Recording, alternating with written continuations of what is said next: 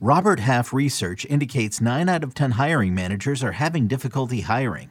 If you have open roles, chances are you're feeling this too. That's why you need Robert Half. Our specialized recruiting professionals engage with our proprietary AI to connect businesses of all sizes with highly skilled talent in finance and accounting, technology, marketing and creative, legal, and administrative and customer support. At Robert Half, we know talent. Visit roberthalf.com today. Paramount Plus and the National Park Foundation present A Mountain of Zen. This Earth Week, you can live stream 7 national parks for 7 days on Paramount Plus. Paramount Plus, official streaming partner of the National Park Foundation. Welcome to the Fantasy Baseball Today podcast from CBS Sports. And first pitch crushing! Deep left field! This is way back! Walk-a-walk! Got a fantasy question? Email fantasybaseball@cbsi.com. Get ready to win your league. Where fantasy becomes reality. Now here's Frank, Scott, and Chris. What's up, and welcome into Fantasy Baseball Today on Tuesday, August 9th. Frank Stanfield joined by Scott White. Today on the show, we have the most added and dropped players on CBS from the weekend. Lots of fab, lots of waiver wires running, so we will get you updated there. Got an Apple Podcast question. It was supposed to be questions. One of them was about Matt Carpenter, who fractured his foot. So I guess we don't have to talk about Matt Carpenter anymore, unfortunately. Ever again. Nah, it stinks too old. because he's having like this fairy tale season, Scott, back on track. It's been fun to watch, but it has been fun. Yeah. But the fun is over. The foot is broken. That is true, unfortunately. There is no more laughter. And then we have Team Name Tuesday, which is always a grand old time when it's just Scott and myself because it's a bunch of pop culture references that we most likely don't know. With that being said, let's jump in. Oh my goodness gracious! All right, Scott. There wasn't much offense here on Monday. In fact, there weren't many games in general. There was only 7 games. So we both have pitchers for oh my goodness gracious. Where would you like to start? I will start with Cole Irvin. Cole Irvin was fantastic. Yet again, he allowed 1 earned run in 8 innings, struck out 6 against the Angels. It was the second straight start against the Angels. It's a very favorable matchup at this point, especially here on Monday. They had Shohei Ohtani out of the lineup, so even more favorable. And it was another home start for Cole Irvin. As I've pointed out before, his home numbers are especially good. It's a big park. He's a fly ball pitcher. And it helps explain why he has, at this point, a 2.92 ERA, a 103 WHIP for the year, home and away combined. But the home starts have been the especially good ones. He did allow a home run. It was only the second home run he's allowed all year at home, which underscores just how good of an environment it is for Cole Irvin. So if you picked him up, it was likely for the 2-start week. I noticed his roster rate was up to 82%, and he was a late arrival to the 2-start pitcher rankings. I think when we did the Friday show, James Kaprielian was in line for 2-star for the A's, but that changed over the weekend, and I inserted Irvin to the top of the sleeper pitcher rankings on Sunday night. And I mean, he just keeps it going. I understand the skepticism. I understand why it's taken so long for him to get that roster rate over 80% in spite of the good numbers. And I'd be careful about using him on the road. I think it would have to be a good matchup, like his previous start against the Angels was on the road, and he pitched well. But I do think Cole Irvin deserves to stay rostered after this 2-start week is done. And I'm not going to call him must start, but I think with the right matchups, he's well worth using. All right, yeah, another fantastic start for Cole Irvin here on Monday. 7 straight quality starts and not a big velocity guy, obviously, Scott. He, hits his spots. He limits walks.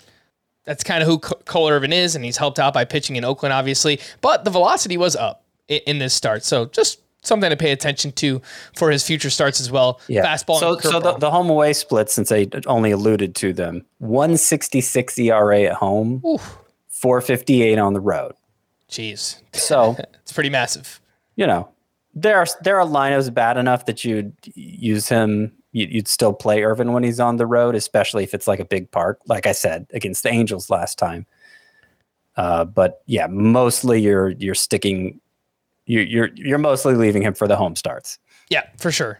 Just wanted to mention again, the fastball and curveball velocity each up 1.3 miles per hour in this start for Cole Irvin, and he's slated to go against the Houston Astros this weekend in Houston. So, that might kind of set off a light bulb, a red light. Does that make sense? Although, stop sign. I will point out that on this great run that he's been on, there have been 2 road starts. One was the Angels in his previous start. The other was at Houston. He allowed 1 earned run in 6 innings, 3 hits, 4 strikeouts. It was a good start. They've all been good starts for him recently. Yeah, I'd be, if it's a daily lineup league, I probably would still sit Cole Irvin, but that's part of the reason why I thought it was still plenty advisable in the 2-start week, is because of how well things went for him at Houston last time. I'm starting him against the Houston Astros. In 4 starts against them this season, I don't know what it is about Cole Irvin, but they cannot figure him out. 2.19 ERA in 4 starts against the Houston Astros this season. I'm good with it. I think we're rolling with Cole Irvin this weekend against them. On the other side in this start, oh my goodness gracious, for me was Jose Suarez, who makes it 3 scoreless starts in a row now at the Oakland A's. 7 shutout, 2 hits, 2 walks, 8 strikeouts in this one, 13 swinging strikes on 97 pitches, 6 of those on the changeup, 4 on the fastball, 3 on the slider. And speaking of that slider, he has upped the usage of that pitch recently, really the past 4 starts, and he just started throwing that slider this season. It's not something that he used last year, and he started throwing it about midseason, but throwing it more now around the same time that Reed Detmers has started throwing his slider a lot more. So I wonder if it's just like a team philosophy thing that's going on, but obviously it's working out for Reed Detmers, and lately it has worked out for Jose Suarez as well. I will mention these past 3 starts, scoreless again, each of them. He's gone up against the Oakland A's twice and the Royals. So obviously great matchups there. I don't want to put too much stock into it, but he's 7% rostered. He's widely available. This is Jose Suarez. And we mentioned, Scott, recently, swinging strike rate's pretty good for him overall in the season, 12%. So yeah, no, that's really good. Yeah. It's about the only thing that is good. Yeah. I like these changes recently, though. And I'm not saying that he's a must add. Yeah, I definitely would look to add him in deeper leagues, and, maybe 12 teamers just kind of watch him for now and see what happens. But yeah, sure. In deeper leagues, I definitely want to add him. Yeah, he deserves to be more than 7% rostered. That's such a low number. I don't know. I don't know that I'd be eager to add him, even in like some of my deeper leagues, like a 15-team Roto league. He belongs in the conversation at least. But yeah, all the ERA estimators are like mid-4s, including xERA, which measures primarily quality of contact. And he's putting the ball in the air a lot, and the quality of contact's not great. So yeah, I mean, maybe this increased slider usage is something he can build off of. I will point out that his best pitch in this start was the changeup. He got 6 of his swinging strikes on 23% changeups. But, I need to see a lot more. Even in the previous 2 starts, which went well, it's not like he was getting a lot of strikeouts. The swinging strike totals were decent, but he wasn't even getting a strikeout per inning. This start is kind of an isolated incident as far as that goes for Jose Suarez. Let's compare him to a few other names here. Waiver wire players, pitchers who could be available. Jordan Lyles with a quality start tease, 5 2/3 innings, 2 runs, only 1 strikeout here against the Blue Jays. And his last 8 starts now for Jordan Lyles, he's got a 3.26 ERA, less than a strikeout per inning. There's not really anything that looks great for Jordan Lyles during this stretch. Ground balls are down, less than a 9% swinging strike rate, but somehow he's pitching well. And then Keegan Thompson, he's been hit or miss recently, but did turn in a quality start against the Nationals. 6 innings, 1 run, 3 strikeouts to 0 walks in this one, and his ERA is 3.36 for the season. Another one, Scott, where there's no redeeming quality just there's nowhere where Keegan Thompson excels really. He doesn't get whiffs, he doesn't get ground balls. Control is middling. Same thing with suppressing hard contact. So, I mean, they're pitching okay right now, both Thompson and Lyles, but hard for me to get excited over either one. Yeah, long term, it's hard to believe in any of these guys. I would probably rank Keegan Thompson over Jose Suarez just because he's managed to keep it going for longer. But it's not a real endorsement for me, from me for Thompson. It's more of like, this is a guy you can stream with the right matchups because he's been going well. But I wouldn't put a lot of trust in him or any of these three. I think I would take Jose Suarez just because I think there might be a little bit more upside there with the swinging strike rate with him. But again, this isn't really a list that I'm excited about overall. Thompson, I will just point out, does have SPARP eligibility for those who play in points leagues. Let's just get all the waiver wire players out of the way early on in the show here, Scotty. A few hitters here who had big games on Monday. Josh Donaldson finished the game's still going. I guess theoretically he could hit a triple to complete the cycle, but I would bet against it for Josh Donaldson. But either way, he did have a big game, 3 hits, including a home run, and has been better over his last 7 games. Really small sample size, 360 batting average, 2 homers during that time. But he is down to 72% rostered, rightfully so. And Ramon Urias went 1 for 4 with his 12th home run. It was a 3-run shot off of our guy, Yusei Kikuchi, unfortunately. But Urias has slowed down recently as well. He's batting 170 over his last 15 games. Is there anything to see with either of these, Scotty? Josh Donaldson, Ramon Urias? I can't say that I'm eager to pick them up unless they just happen to meet a need of mine. I did have Ramon Urias in the 10 sleeper hitters for this week. I believe he was 10th. So, even that's not exactly a full-throated endorsement. Wasn't a great week for sleeper hitters, but I think he's triple eligible, Ramon Urias, and has shown that he does have a little bit of power, so he can be usable at times.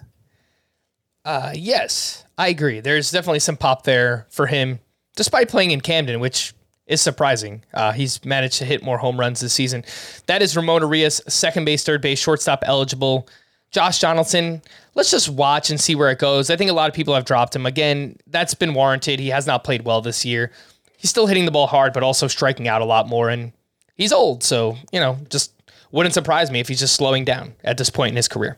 A few names in deeper leagues. Jose Barrero, another solid game here. Went 2 for 4 with his first stolen base just 2 days after a double dong. He's 7% rostered.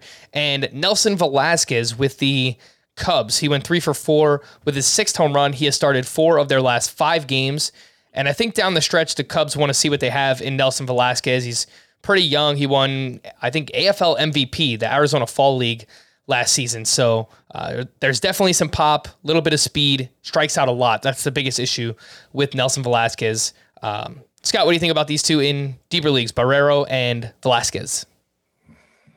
Look, I'm going to say the same thing I said about Barrero yesterday. He was striking out 38% of the time in the minors, hitting about 200. So it's going to take a lot for me to buy into him as somebody who can make an impact in majors, even if he does have that prospect pedigree. Yeah, Nelson Velasquez seems like he has power. Average exit velocity around 90 miles per hour. He's striking out about 30% of the time, but we've seen sluggers succeed in spite of that. Obviously, it creates certain shortcomings in batting average and whatever else. He needs to start playing every day, I think, before we can really get excited about Nelson Velasquez, but there does seem to be some ability there, and specifically in helping in the power categories. One hitter, potential waiver wire hitter, who I noticed you didn't include, maybe because you included him the last 2 days, and I was quick to dismiss him, is Luke Voit, who homered again. He's 54% rostered. Mm-hmm. And I did want to point out with him now, Luke Voit, with another home run on Monday, last 17 games batting .305 with 5 home runs. His strikeout rate during that 17-game stretch is 25.7%. That's compared to 31.7% for the year. And that's been much higher than we were used to seeing from Luke Voit, and I think been a big reason for his struggles. Now, an improved strikeout rate over a 17-game stretch, I mean, that doesn't necessarily mean anything, but if he can sustain a strikeout rate striking out about a quarter of the time rest of season, then I think Luke Voit's numbers could end up being pretty good. So yeah, I have a little more optimism for him right now than I had expressed the last couple days, though I wouldn't exactly say he's a high priority pickup still. Yeah, I mean, the problem is that first base is just so deep. So right. It's really hard to get excited about who are you dropping for him? Trey Mancini, we're excited about now that he's with the Astros. Nate Lowe has been solid. I mean, this is kind of the range that I'm looking at, maybe Ryan Mountcastle, he's really slowed down over the past month. Like, I could see making that swap if you just want to. He just homered on Monday too. He did that. I don't how rostered is Jared Walsh at this point, because his batting average is down to 228 now. That's brutal. Yeah, I think he's, last I checked, around 70% rostered. That's too much. Yes, I'd rather have Voit than him. 74%. Yeah, I agree with that one. But yeah, you're right. It's a deep position. Would I rather have Voit or Joey Votto, who's looked good since the All-Star break? Probably Votto.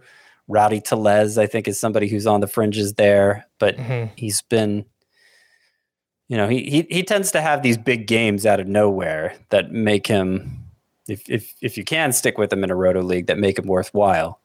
Right. So yeah, Luke Voit is kind of part of a glob there for sure. Yeah. All right. But name to watch, playing much better. I never know, Scott, like, if a player just keeps doing things every day, even though you dismiss them, should I just keep bringing them up? That's fine. I don't know. I understand, but it is like we're at a stage of the season where, man, it just seems like every player you bring up is like, oh, no, I don't want to pick them up. Yeah. I'm just not picking up many players at this point in the year. Yeah. If you're in trouble. Not really adding Jose Barrero everywhere, huh? I get it. Speaking of adding players and dropping them, let's talk about the most added and dropped from the weekend. The 5 most added hitters on CBS includes Jorge Mateo, Alek Thomas, Trey Mancini, Miguel Vargas, womp womp, and Seth Brown, who has been hot recently for the Oakland A's. The reason for the womp womp, Miguel Vargas was optioned back to AAA on Monday. It sounds like Justin Turner will return on Tuesday.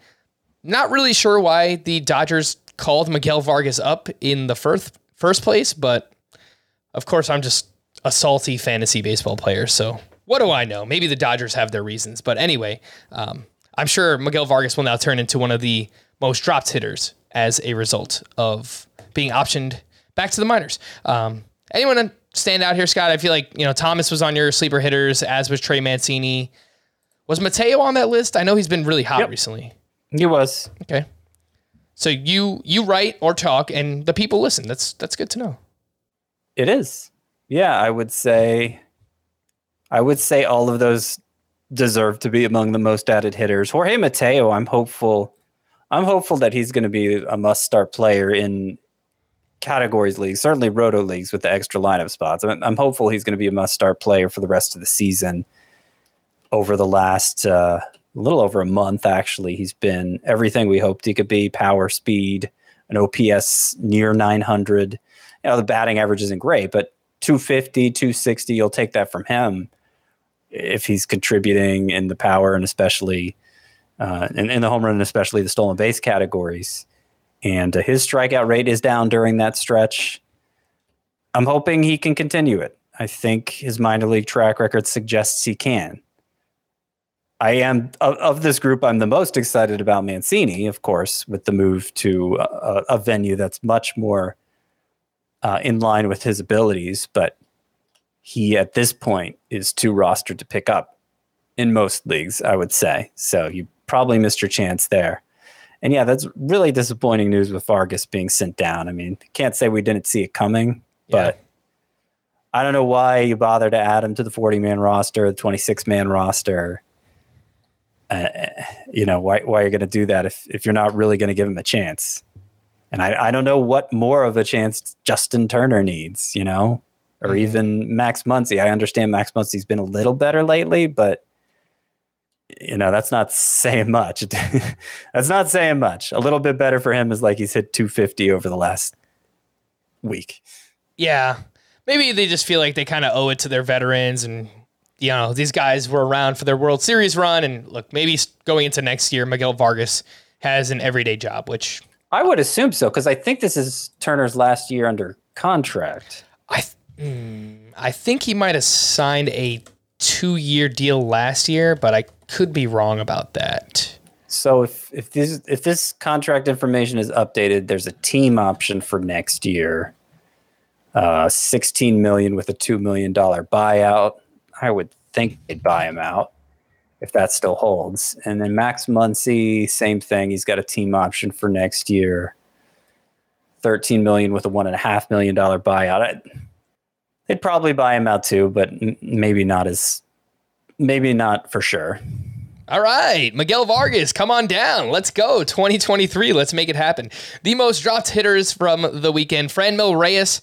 I get it. In a points league, he could be dropped. He just strikes out a tremendous amount, and he's been terrible this year to the point where he was DFA'd by the Guardians, but he was claimed off waivers by the Cubs. So in deeper category leagues, just kind of want to see what happens with the Cubs there when it comes to Franmil Reyes. Other names dropped: Alex Kirilloff, Leody Taveras, Nolan Jones, and Christopher Morel. Scott, are people too quick to drop either Leody Taveras or Christopher Morel here? Morel, by the way, had a big game on Monday night. He went 2 for 4 with his 10th homer, 2 runs scored, 2 RBI. I would say no, they're not too quick. It might be a little like if we're suggesting that dropping a player means giving up on him forever, then it might be too quick for Leody Taveras, who's had a bad 11 games.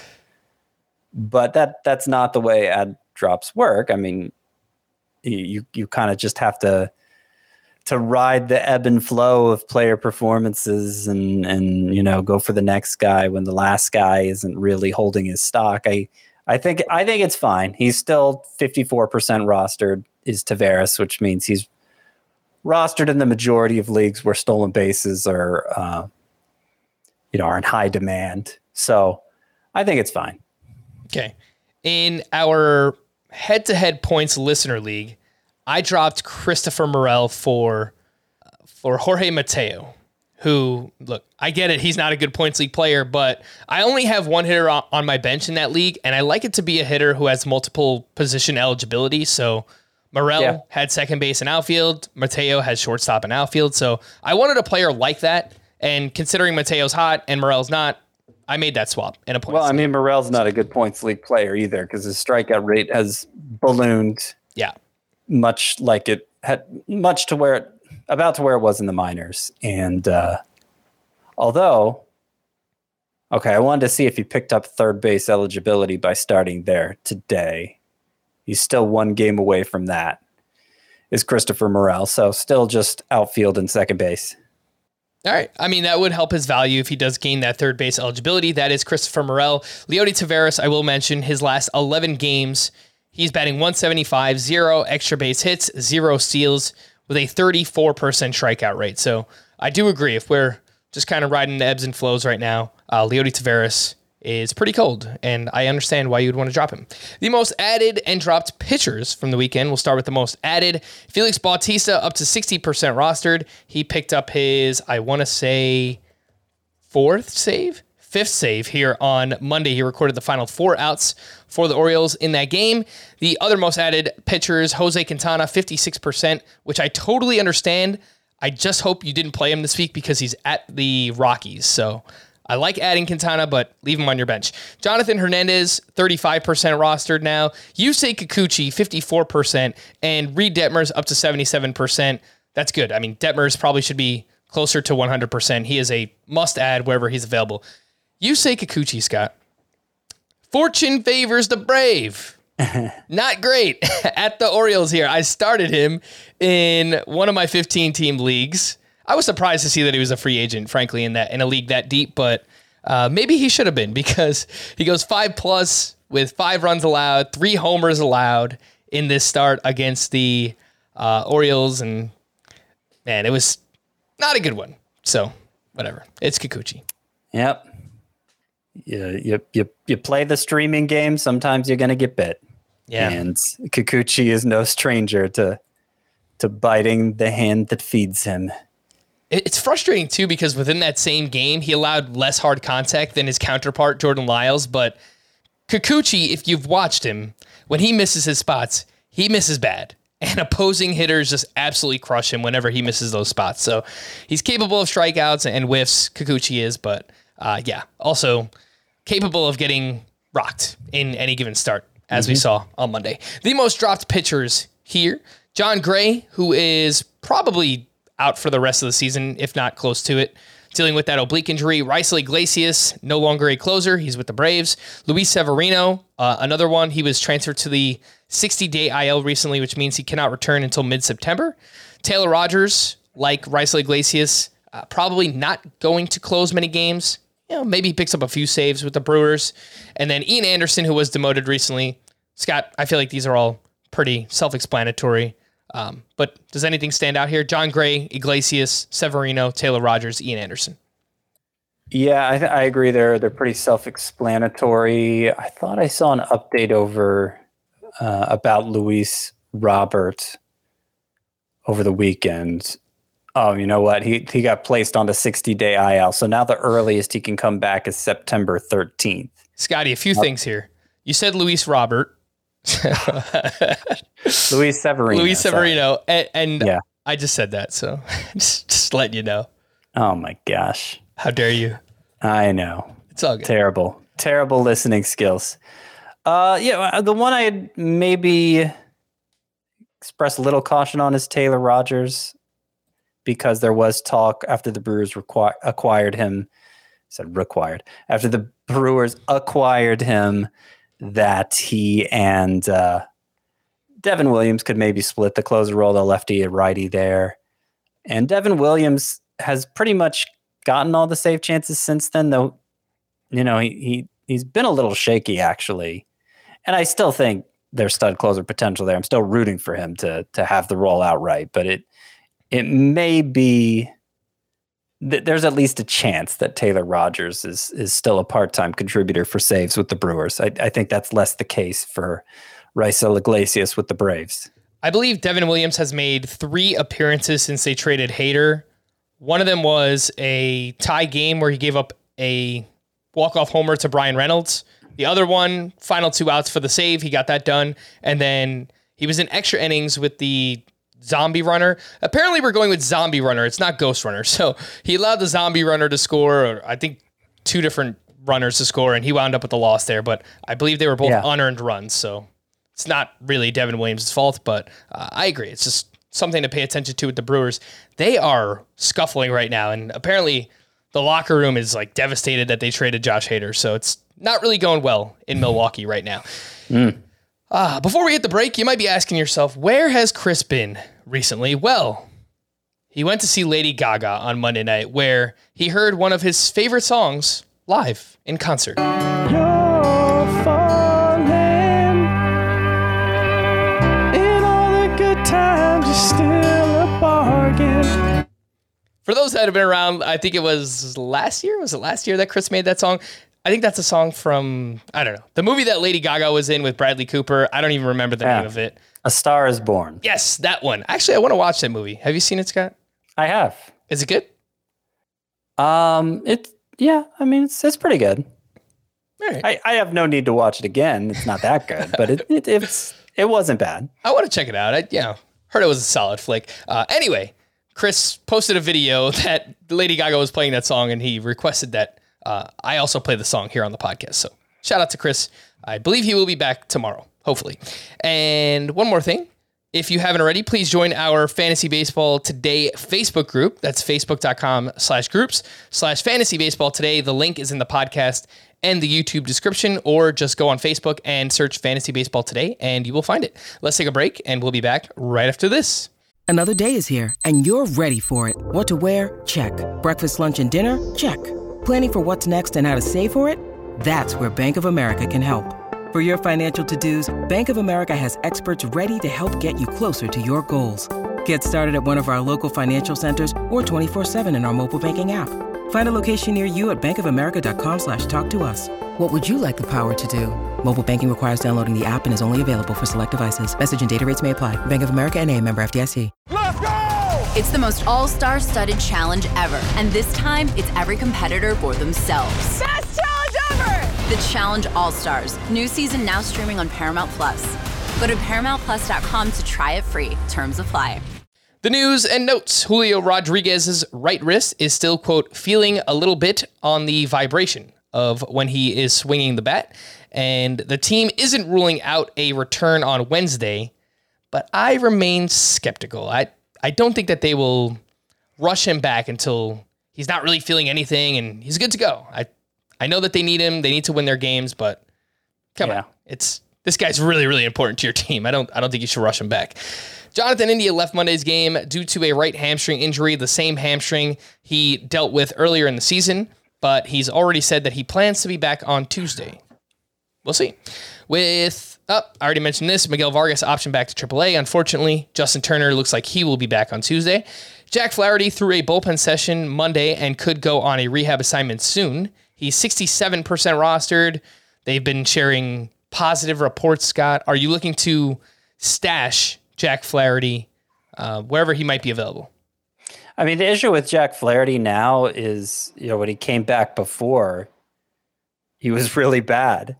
And it's likely because he wasn't completely healthy. He went on the IL soon afterward. But at what point are you going to be able to trust him enough to start him is what I wonder. Even if he does make it back in time, how likely are you to use him? If you have an IL spot to play with, obviously stick him there and see what happens. But I'm not optimistic I'll be in a place where I feel comfortable starting Flaherty, even if he does make it back. All right. As we mentioned earlier, Matt Carpenter left Monday after fouling a ball off of his foot. Turns out that he actually suffered a fracture, and thus we lost out on answering one of our Apple Podcast review questions. Speaking of those Yankees, they are still playing here on the West Coast on a Monday night, and Aaron Judge just hit his 44th home run, a solo shot, and apparently has great numbers in T-Mobile Park, which I didn't know, but I heard it on the broadcast. Well, I was 99% sure that I read this report correct yesterday, that Tyler Glasnow would not be returning this season, and then it turns out that was a lie.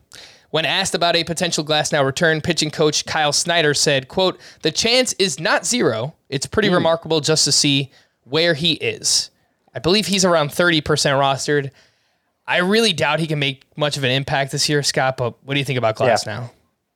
Yeah, I mean, kind of the same thinking with Flaherty. Like, if you have a free IL spot, might as well use it. But I'm not confident either. Interesting that Kyle Snyder said the chance is not zero. I wish he had said there's a non-zero chance. Like, that is the preferred phrasing, right? Sounds better to me. I think so. All right. Chris Bryant has been wearing a walking boot on his injured left foot since landing on the IL and is without a timetable for a return. I hope I'm wrong, but just the way this season has gone and just everything we know about Chris Bryant and his history of injuries, this has a chance to be like a catastrophic contract for the Rockies over the next, I think it's 6 years, but it has been just a nightmarish season for Chris Bryant. Anthony Rizzo has now missed 4 straight games due to lower back tightness, but he's apparently doing a lot better and could play on Tuesday. Jesse Winker left early with an apparent back injury. I saw he was running down some kind of ball in the outfield and kind of pulled up lame, so he did leave early in that game. George Springer, who is on the IL with elbow inflammation, could return when first eligible, August 15th. Lance McCullers allowed 5 runs over 5 innings, striking out 5 in his rehab start at AAA on Sunday. He was stretched out to 86 pitches and is tentatively lined up to pitch this weekend against the A's. And in case you're wondering, well, who's going to get the boot from the Astros rotation? It sounds like they're going to go 6-man. That's what I've read so far. And I don't really like starting pitchers in their first start back, but against the A's, I might be all right with it. I think I've seen that the velocity's been lagging a bit for Lance McCullers too. Okay.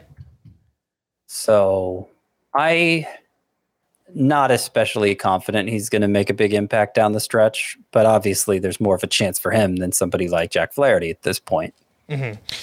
Last but not least, Franmil Reyes was claimed off waivers by the Cubs on Monday, as I mentioned earlier. And if he winds up on the big league roster, he could, play every day, theoretically. Although that would take playing time away from Nelson Velasquez, who we also mentioned. So, Scott, what do you think? Any interest here in Franmil Reyes latching on with the Cubs? Not until he starts doing something. I mean, if it's an NL-only league, then sure. But it would have to be... It would have to be a really deep league like that. It's a really good point, though, because he is going from the AL to the NL, so we'll get added to the player pool in those formats. And, if you have any fab left after the trade deadline, you might want to speculate there on Franmil Reyes in NL only. Some prospect promotions. Guardians outfielder George Valera was promoted to AAA. Mets third base prospect Brett Beatty also moved up to AAA. And then Red Sox shortstop Marcelo Meyer was bumped up to high A. Anything on those three, Scott? Valera, Brett Beatty, Marcelo Meyer. They're good prospects. All three were in my midseason top 30. And I think there's a chance we could see Valera or Beatty this season. I mean, the Guardians have already called up so many outfielders that I'd be a little surprised if they called up Valera again. And in Beatty's case, there'd probably have to be an injury or two for him to get the call. But it's possible. Okay. Again, there. George Valera, just a name to pay attention to with the Guardians. I've also seen some speculation about Francisco Alvarez. I don't know. Obviously, we can't really talk about it until it happens, but yeah, I'm sure the Mets could use another bat, especially from their catcher position. So maybe it happens, but just something to pay attention to there if Francisco Alvarez were to get the call. Not baseball related, but did want to pay our respects to Olivia Newton-John, who famously played the role of Sandy in the movie Grease, who, if you listen to the podcast here, I have the high-pitched Sandy going at times, Sandy. And of course, it comes from the movie Grease. So I was a little bummed out here on Monday. Rest in peace. Here's a new soundbite that we will add whenever Sandy Alcantara does anything of note. Sandy? Tell me about it, stud. There you go. All right, we do have an Apple Podcast review question I wanted to answer, Scott. And we've been getting a few questions like this, just kind of asking, what to do this time of year if you play in a keeper or dynasty league. And this one's from Ham Slides. Great name. I would love to hear about what to do when the season has gone completely wrong. For example, what's the best way to rebuild in a keeper league? Or what should your trade strategy be? I'll answer the first part of this, Scott, and then I'll let you kind of answer the keeper league dynasty aspect of this, because I know you have a mindset that you like to follow, kind of, I guess, retooling more than rebuilding. But when your season goes completely wrong, specifically in redraft leagues, that's what I wanted to mention. I go back and look at my draft results all the time. I definitely would be more productive if I use my time doing other things, but whenever I have a team that has not performed well, I look at the draft results and I just try to figure out what went wrong. What did I do wrong? Or what players did I draft and what has gone wrong with those players? And you just kind of try to refine your process. So obviously once the season ends and all of the stats are, cemented in the books in totality for the season, we'll go back and look at, players who let us down and try and figure out, what they did wrong and how we can improve our process. But that's something that, let's just say I played in one league and it just went completely south. That's exactly what I would do. I would look back at the draft results and just try and figure out what did I do right, what did I do wrong, and maybe try and figure out which players let me down and how can I avoid players like that moving forward. But we will talk more about that once the season ends, obviously. Well, and just to piggyback off that, if it is a redraft league and you're out of it, I'm definitely in favor of and respect those who play out the string, who play spoiler. I can take solace in moral victories in fantasy. For instance, in the podcast league, the long-standing 12-team points league, I'm not making the playoffs. My record is 6-10, but I have had a good couple weeks in terms of scoring, and I just noticed that I think I have the fourth most points in the league. So if we were just scoring straight off points as opposed to win-loss record, I would be in playoff position. And that's I don't know, that gives me a sense of accomplishment, even though I'm not able to accomplish the main thing I set out to accomplish. So, and of course, the rest of the league appreciates it when you're not just a a sitting duck for everyone you go up against and a free win. Obviously, I'm talking a head-to-head context, but it's important in Roto too. 1,000%, Scott. And I know, look, specifically in a Roto league, if you're way down the standings this time of year, I understand the likelihood of coming back and winning is not very high, but I have had a few late season runs, Scott, where, I've tacked on 10, 15 points in the standings. And, while I didn't end up winning the league, if, you could come close to like a third place finish, or, even if there's money on the line, right? And you want to kind of finish somewhere in the standings where you can either get your money back or something like that. It's don't give up because, again, it looks grim in like a Roto league. I get it, but you can specifically in those counting stat categories, you can make up ground quicker than you think. So just don't give up. And I like feeling like, oh, if I had this roster, like the ways I've improved my roster over the course of the season, like if I had this roster from the beginning, it'd be a great team. It just, it just took me too long to get this roster. Right.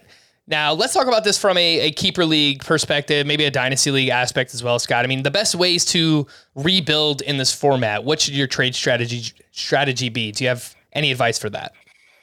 I mean, it's not especially complicated. I just think, obviously it's going to depend a lot on the parameters of your league, how many players can be kept, what the keeper cost is, whether it's a certain amount of draft dollars that you're keeping them for, or draft picks or whatever, and just, size up who you're not going to keep. And try trading them all for players you could. I mean, I don't know. Like that's almost, the advice is almost too simple, right? But I wouldn't be bashful about it. I wouldn't be like, oh man, are they going to get mad at me if I don't do this? Like if the rules are not set up so that there's an incentive for you as the non-contender to hold back any talent for yourself to win now. For example, in the Scott White Dynasty League, there's a consolation bracket for all the non-playoff teams, and how you finish in the consolation bracket determines where you pick in the minor league draft the next year. And it's not a snaking draft. It's, if you win the consolation bracket, you got the first pick in the first round, the first pick in the second round. It's a pretty big deal. Yeah. And I think that gives a little bit of incentive to hold back and not just dump everything you're not keeping for whatever they'll give you. But if your league's not set up that there's any kind of incentive like that, then you gotta look out for numero uno and put yourself in the best position to win next year.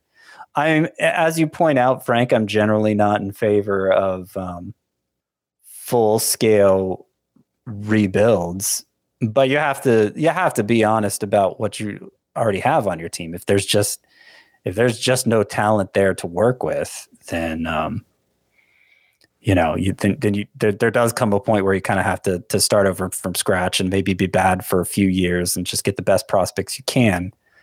But then once you get good, what I like to do is always play for next year. Even if I'm having a good year, even if I'm in contention, like what can I do to set up my roster the best for next year? And if you're always in that mindset, then you pretty much always stay good because you build up enough of a backlog of talent that, it's unlikely you're going to have a bad year. Mm-hmm. A lot of good points there, Scott. One that really stood out to me was being realistic with your team and your timeline, right? So not that you want to completely tear it down, but I mean, if you see the writing on the wall, your team is just straight up bad.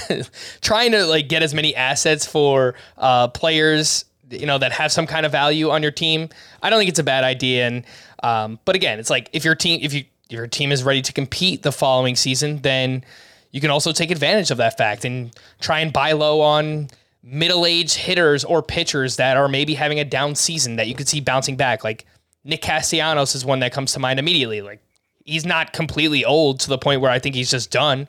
I think there's probably a good chance that he could bounce back next year. Maybe not completely, but like someone like that, or even a pitcher in that kind of mold where if you're ready to compete, try and buy low on those guys for the following season. So I do like that aspect. You just really need to be honest with yourself. And I really like that the Scott White Dynasty League does have a consolation bracket because I think it helps with not seeing too many fire sale trades at the deadline, because for years in my home leagues, keeper leagues, we would see these massive fire sale trades, Scott, where it's just someone gives up, let's say this season, Julio Rodriguez is going to be a great keeper next year.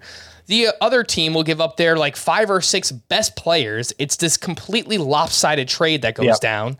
And then, it obviously just makes that team a powerhouse for the rest of the league to try and handle in the playoffs. And, I don't really like that kind of happening year over year in a keeper league. So I like having a consolation bracket where maybe people are playing for either first year player draft status or even just regular draft picks for the following year. Hey, you win the consolation bracket, you have the first overall pick in the draft next year. Yeah. I like doing something like that. And I think it does help when it's not a snake draft because, then that it's going to hold every round, that advantage that you get. But yeah, it's just a little extra leverage for the sellers because I find that in keeper and dynasty leagues, the players who are playing for this year have all the leverage basically because of when like a player, if you're not going to keep him, what value is to you? What value is he to you? So you have to, as a commissioner, create a way that there is still value in holding on to players that a non-keeper, that a non-contender is not going to keep. And that's one. I'm not going to say there are no lopsided trades that ever happen in the Dynasty League because of it, but it is just a little bit of extra leverage for the sellers. Yeah, no, I think it's a really good point. So again, some keeper Dynasty League strategy. If you have any other questions, feel free to email us in fantasybaseball@cbsi.com or leave us a 5-star review on Apple and drop a question in the review. Let's get into the rest of Monday night's action. Some hitting leftovers. Just want to show some appreciation to these 3 in particular. Starling Marte went 2 for 4 with a sock and a shoe. His 12th homer, his 14th steal. Over his last 32 games, he is batting .336 with 5 homers and 6 steals. Slow start this year, but Starling Marte has been great over the past month or so. Matt Chapman, we talk a lot about him recently. He hit his 22nd home run here on Monday. And listening to the Blue Jays broadcast, they brought up that Matt Chapman, while compensating for some pain the past couple of years with that hip injury, he slipped into some bad habits to help manage that pain. And the Blue Jays have him using his legs more, which really helped him tap into power in July. So it sounds like, obviously they got into the lab here and they figured something out, and it really has helped Matt Chapman even longer than July. I mean, he's been really good since the start of June. So shout out to him. He's been great. And Anthony Santander, Scott, who we really just don't talk about much. He went 2 for 3 with his 20th home run. He's also batting .259. He's got 50 runs scored, 60 RBI. Counting stats are there for him. He makes a lot of contact, managed to stay healthy this year. He's been a really good player. He's the 24th outfielder in Roto, 86th overall player in that format, despite not really stealing bases. And his 2.8 fantasy points per game are better than Randy Arozarena, Whit Merrifield, and JD Martinez. So I just wanted to show some love to Anthony Santander, Matt Chapman, and Starling Marte. Yeah, the Anthony Santander's kind of snuck up on me. You say we haven't talked about him much. Remember, he was like walking completely out of character amount at the start of the year because he's always been so bad at getting on base, and he was walking a ton at the start of the year. And then once that kind of fell off, I stopped paying attention to him. But he has stayed healthy, as you point out. He's continued to hit for power. He's had a season. It kind of reminds me of like in his prime, Mike Moustakas, where first, even though he doesn't strike out much, the batting average isn't great because he puts the ball in the air so much. But that's also why he hits the home runs that he does. So it adds up to a profile that's not going to be Studley, but is certainly going to be starting caliber, and that's where Santander is right now. Okay, the rest of the hitter standouts from Monday. Mitch Haniger looks like he is healthy and good to go. He's having a pretty big game here. He went 3 for 4 with his 4th home run of the season. He now has a hit in each of the 3 games since returning to the Seattle Mariners. Ryan Mountcastle went 2 for 3 with his 15th home run. That ended a 26-game home run drought for Ryan Mountcastle. A 26-game stretch where he hit 170 with a .435 OPS. Austin Hayes went 2 for 4. I wonder if he's going to get to 20 home runs this year. I don't know, Scotty. Did someone call that? I don't know. I've got to say, like earlier in the season, Scott, it didn't look too good, but he has really slowed down. Ryan Mountcastle has. Austin Hayes, another one who has slowed down. He went 2 for 4 with his 13th home run, but he's been dealing with this oblique injury. His previous 26 games, he was batting 177 with a 499 OPS. Some pitching leftovers. Part 1, Chris Bassitt has now gone 6+ innings in 9 straight starts. He has gone 7+ in 5 of those. And he went 8 innings in this start, 1 unearned run, 8 strikeouts to 1 walk. He lowers his ERA to 3.39 on the season. And then Zach Gallen shut down the Pirates. He goes 7 shutout with 8 strikeouts, had 15 swinging strikes on 89 pitches, and really leaned into his curveball in this start, Scott. 30% of the time he used that pitch. That's just 19% for the season. But it is far and away his best pitch. 174 batting average against, nearly a 30% whiff rate. I think we could see better things from Zach Gallen if he chose to throw that curveball more moving forward. Anything you'd like to add on him and Chris Bassitt? Well, Chris Bassitt, it's worth reminding everybody, his ERA had climbed to 4.48 back on June 8th. So now he's got it down to 3.39. Very good to see. He's having a good year. I don't expect it to change. You say better days could be ahead for Zach Gallen. He's got a 3.12 ERA on the year. I understand some of the peripherals aren't great. The swinging strike rate is bad, as like it was last year. It's still hard to imagine he could do much better than a 3.12 ERA, but maybe we could trust in the ERA a little more if he does use the curveball more and gets more swings and misses. All right. Apologies for those who might be watching or listening. Scott, you were breaking up a little bit there. I never know with these things if it's your connection or my connection, but I'm going to shut off the Yankee game for now, and hopefully that's not affecting any of our connection moving forward here. Final 10 minutes or so. A couple other standouts, pitching standouts from Monday. Blake Snell makes 4 strong starts in a row. He went 5 2/3, 1-run ball, 8 strikeouts against the San Francisco Giants. He threw his fastball less and threw more sliders and curveballs, which is just a great idea for him. If he can locate those secondary pitches for Blake Snell, his batting average against and his whiff rate on both the slider and curveball are ridiculous this year. So I think he could be really, really good if he could just locate those pitches. His last 7 starts, he's got a 2.43 ERA, 57 strikeouts over 37 1/3 innings pitched. That is Blake Snell. Alex Wood gets back on track with a great start at the Padres. 6 1/3, 1 run, 5 strikeouts in this one. His ERA still remains over 4. But as we've said for most of the season, the underlying numbers are much better for Alex Wood. Anything on those two, Scott? They were up against each other, Snell versus Wood.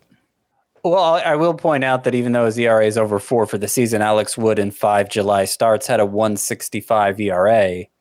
Now, his first start in August was pretty bad, but then he bounced back with this one. So, 6 of the last 7 starts have been good, have been more in line with the xFIP. That's been great all year. So I do think Alex Wood is in for a strong finish. And Blake Snell, I think the most encouraging stat of all is that combined 5 walks in his past 4 starts. It's a very good sign for him. Every time we write him off, or at least every time I write him off, he reminds me that there's still a lot of ability there. Happened last year. Looks like it's happening again this year. What is it, Scott? The old Godfather scene? Just when I thought I was out, Blake Snell pulls me back in. Yep. Godfather 3. Fun fact, I've never seen Godfather 3. Of course you haven't. I watched the first 2.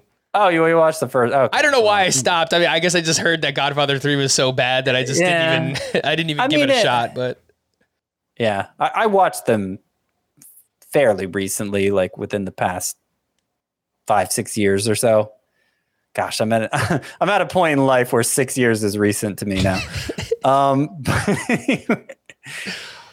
I didn't think 3 was so bad. I mean, it's not as good as 1 and 2, but I think it gets a little too much flack.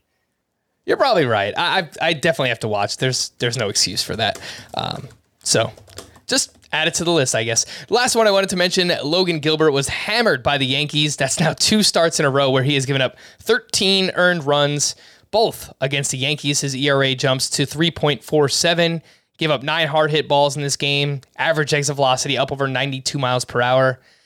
Might just be a matchup thing, Scott, where just can't pitch against the Yankees, struggles with them. But also at the same time, Logan Gilbert's been kind of a tough pitcher to analyze this season. What do you think?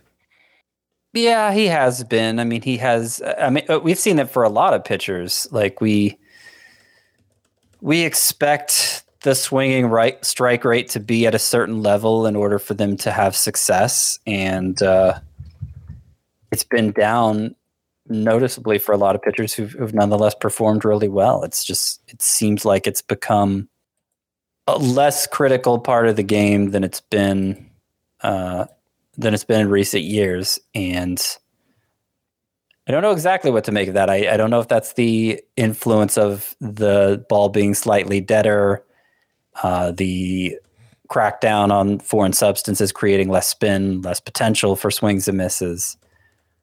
But it makes it harder to analyze these guys, at least until we land on a new baselines for all these numbers, new expectations. The call to the bullpen for the Orioles. Felix Bautista recorded the final 4 outs for his 5th save. I mentioned earlier, one of the most added pitchers this weekend. He's up to 60% rostered. For the Cubs, Rowan Wick gave up a hit, but struck out 2 for his 5th save, and he now makes it 9 straight scoreless outings. That is Rowan Wick. He's 20% rostered. For the Angels, Ryan Tepera, who we thought would be the Angels closer, did pitch a clean 9th inning for his 2nd save. The Angels have had 3 save opportunities since trading away Raisel Iglesias. All 3 have been converted by different relievers. Jose Quijada, Jimmy Herget, that was in extra innings. Jesse Chavez actually came into the 9th inning in that game originally, but he blew it. And then obviously Ryan Tepera here on Monday night. For the Giants, Camilo Doval picked up his 15th save, and I got an update that he recorded the hardest thrown cutter ever in Major League history, 103 miles per hour in that game, which I'm seeing now was a swinging strike against Josh Bell, which I don't blame you, Josh Bell. That's pretty incredible. 103 mile per hour cutter for Camilo Doval. And then for the Diamondbacks, Ian Kennedy walked 1, but picked up his 7th save. He now has 3 saves in the month of August. They're going with a committee approach. Going to be some Melanson, probably a lot of Ian Kennedy moving forward. I picked up Joe Mantiply in one deeper league, Scott, just hoping he lucks his way into a few saves down the stretch here, but he pitched the 8th inning of this game, and I'm not sure how much he actually is going to get. How would you rank these 3, though, Scott? Rowan Wick, Ryan Tepera, or I guess anybody in the Angels bullpen, and Ian Kennedy. I still like Kennedy a little more than Wick, but Wick has been better lately, as you point out. It's just, man, the whip for the season is so high. I don't know if he got it below 1.7 with this outing, but it does concern me. So Kennedy, Wick, and then anybody I would put Tepera first from the Angels bullpen, but he's a distant third just because that looks like the messiest situation of the 3. All right.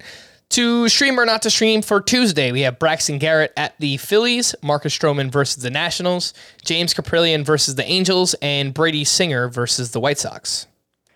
So I think I mentioned yesterday that I like all 4 of these options for Tuesday. I would rank them Stroman first, followed by Singer, Garrett, and Kaprielian. All right. On Wednesday, we do have a few options here as well. Jeffrey Springs at the Brewers, Justin Steele versus the Nationals, Jacob Junis at the Padres, Aaron Savali at the Tigers, Johnny Cueto at the Royals, Chris Bubich versus the White Sox, Mitch Keller at the Diamondbacks, and Madison Bumgarner versus the Pirates. Chris Bubich against... No, I'm sorry. That's not who I meant to say. I meant to say his opponent, Johnny Cueto at the Royals. That's the one I like here. And I'm not crazy about the others. Mitch Keller at the Diamondbacks could go okay, I guess. Jeffrey Springs at Milwaukee, maybe. Even Justin Steele against Washington could be okay. But I definitely like Cueto the most of this group. Okay. I will just point out that Clay Holmes is pitching in the 9th inning for the Yankees.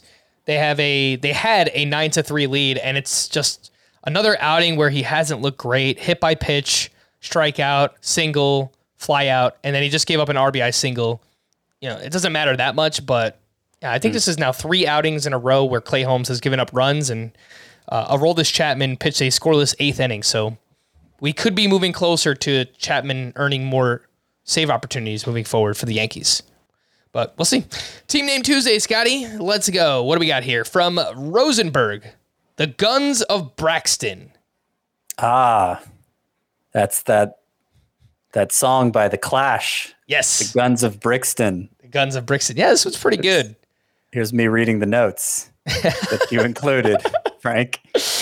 Yeah, I mean, if I didn't put it there, then I wouldn't have remembered what it is either. So I'm happy you read them, but maybe you shouldn't have revealed it to everybody. This one's from Dale. Column A bad. Don't read the notes. Yeah, it's a good one. It's a good one. That's the R&B band, Color Me Bad. And then Baby Got Vogelbach. Yeah. It's a good one. I think we've heard that one before, but it's good. I like it. These are from John. They are The Office themed. Only 2 for you this time. I didn't remember where that was from, Scott. And I tried to Google it. I couldn't find an episode. So I apologize. Anyone who's listening. Well, and I don't know what how it relates to fantasy baseball anyway. Yeah, that's fair as well. John, email us in and let us know. What does that mean? Only 2 for you this time. The next one up is Pretzel Day. Okay, yeah. It's a fine episode, Pretzel Day. And then Bryson Stott Papierski Company. Why? Where does the Papierski come from? I guess it's paper company, but right. He's a catcher for the Reds. Oh, really? He hit his first career home run on Sunday. Okay. I'd never heard of him. It's totally fine that you don't know who he is, Scott, because he's... it's always a little embarrassing. Not necessarily fantasy relevant, but... No. Yes. Okay. Bryson Stott Papierski Company.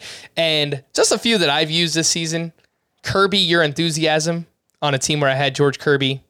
I'm a fraud. I haven't watched Curb Your Enthusiasm, though I've heard it's good, and I would like to watch it. And the other one is Seiya Ain't So, for our Weezer fans out there.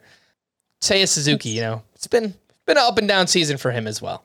But a few team names there for me. All right, Scotty, let's wrap up with this because I kind of teased it on yesterday's podcast that, I did have a bit of a film take, obviously a very knowledgeable film take. You know me, big film critic. But as you know, I do know my Adam Sandler movies, or at least I like to think I do. And I was having a debate with some of my buddies on Saturday night about what is the funniest Adam Sandler movie. And I put out a poll and included Happy Gilmore and Billy Madison and Waterboy and Little Nicky. Okay? And I have no issue with Happy Gilmore running away with the poll. Scott, I got crushed. I'm telling you, from every different direction, every possible space on Twitter, I got crushed for including Little Nicky in this poll. And I get that movie is not for everybody, but I also didn't realize that it was for nobody because people do not like that movie. I did not know that movie was that hated. So it's news to me. I thought it was hilarious. Kind of oblivious there, Frank. I gotta say, I guess that movie was made apparently just for you. I think so. I've always seen you as the Adam Sandler movie connoisseur, but now I am beginning to doubt your judgment. Everybody knows that the best Adam Sandler movies, the 4 best Adam Sandler movies, all right? Like, I'm not counting like Uncut Gems, I'm talking like, which was a good movie. Happy Madison Productions. Sure. I don't know that they all officially are, but what people tend to think of with Adam Sandler, the 4 best, everybody knows, are Happy Gilmore, Anger Management, 50 First Dates, and The Wedding Singer. Those are the best 4. I think that's a little spicy, Scott. I don't know. 50 First Dates and Anger Management. Everybody knows. Jack Nicholson. Come on. I will say Big Daddy is also an amazing movie. I got to rewatch it. It's been a while. I thought Big Daddy was more wholesome than it was funny, though. It's a great story. It tugs on the heartstrings, obviously. Yeah. I was a fraud because I hadn't seen Wedding Singer until this weekend. I did watch it. It was very funny. but another one where I thought it was more wholesome than it actually was funny. So I didn't include it in the poll, but whatever. Yeah. I felt how funny are any of them? Let's be honest. I mean, you know. Okay, so My Little Nicky came out recently. Is Pixels. I might be the only one on earth who enjoyed the movie Pixels. I haven't seen it. I love the Pac-Man scene with the Mini Coopers as the different ghosts. Like, I don't know, maybe I just played all those like really old classic arcade games and so like I played them enough that like I got the jokes associated. I don't know. I'm not saying it was the greatest movie ever, but I don't feel like it deserved to be panned quite as hard as it did. I had a good time watching it, you know? All right. I can appreciate that, Scott. Again, that's for you. Little Nicky is for me. I just felt like I needed to come on here and defend the honor of the movie, which apparently does not have much honor. So there you go. We're going to wrap it up there. For Scott, I am Frank. Thank you all for listening and watching Fantasy Baseball Today. We'll be back again tomorrow. Bye-bye.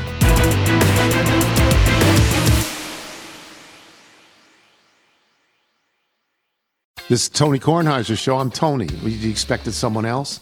So what exactly is the show about? I don't know. It's a sports show nominally. Football's over, but we're finally at a point where things matter in college basketball, and baseball season is on deck. Greatest 3 words in the English language, pitchers and catchers. We have some of the best voices come on and explain what matters or what makes an upset, like Ryan does. 9/8. No, that's not an upset. No, yeah, it is, Bob.